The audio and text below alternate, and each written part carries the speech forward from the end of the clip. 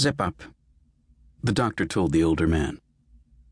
You don't look too happy there, the astronaut said, obliging by zipping his jumpsuit back up.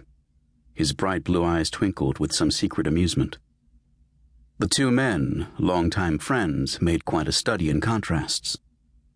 Dr. Richard Hellebore stood 5'7", and while not considered clinically overweight, still exhibited something of a middle-aged thickening of the waist. Most of his short black hair had thinned away long ago. Only 47, Dr. Hellebore had once been married and a family man, but his work and research as a NASA flight surgeon cost him both marriage and children. 62-year-old Captain Gene Fisher Hall was ex-Navy, reached 6'2" when he stood up straight, and sported a thick gray-blonde mustache, which matched the wavy hair on top. Still comfortably photogenic for an astronaut, Gene came from San Francisco, but his accent had migrated to a decidedly southern flavor, hard to place, somewhere from Texas to Tennessee to West Virginia. Perfect for a pilot. Gene, I've always told you straight. And I appreciated it, Dick. But you don't look like you've got happy news. So just say it. You're dying. The older man laughed and adjusted his collar. We're all dying, Dickie Bird. Just a matter of time. I'm serious. I know you're serious. He zipped up his cuffs and snapped over the ends, then strapped his big pilot's watch over his wrist. I know you're serious, Dick. Fact is, I know I'm dying too. I've got NDC.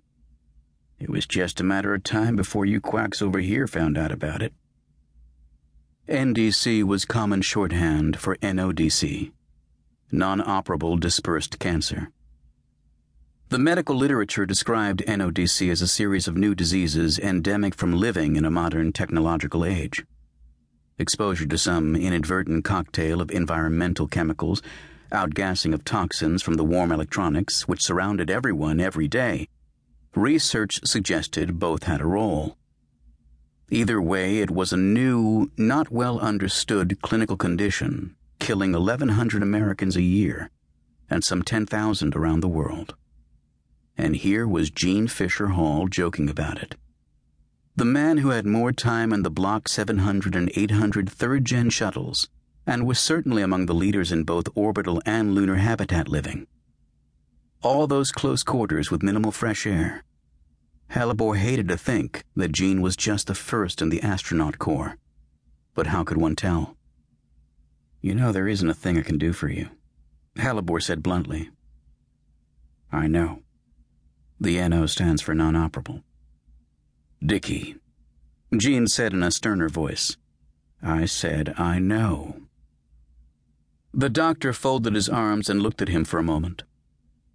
How long, Gene? The astronaut shrugged and slipped into his flight boots, then velcroed the straps over. 5, 6 months. You've made 4 runs since then.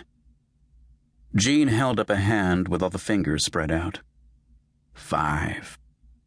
That's 5 A++ missions, Dickie Bird. So don't you even mention the ground word. I've got to. It's the rules. Gene stood up and placed his right hand on the doctor's shoulder. Dick, the rules gotta change. He pointed up at an angle toward the ceiling, but that wasn't really where he was pointing. If we're going up there, we're going up there to live. There's no other way, Dickie. Otherwise, it's just some sort of a temporary fraternity job for hotshot young pilots. Spring break on the moon. Come home and give your mom a moon rock. No, it's got to be more than that. So much more. That's a nice speech, Gene. Rehearse it long? Hellebore asked, unfazed. Because it doesn't change the cold medical facts. We're going to go up there, do our jobs, get sick, injured, even killed. And sometimes we're just plain gonna die.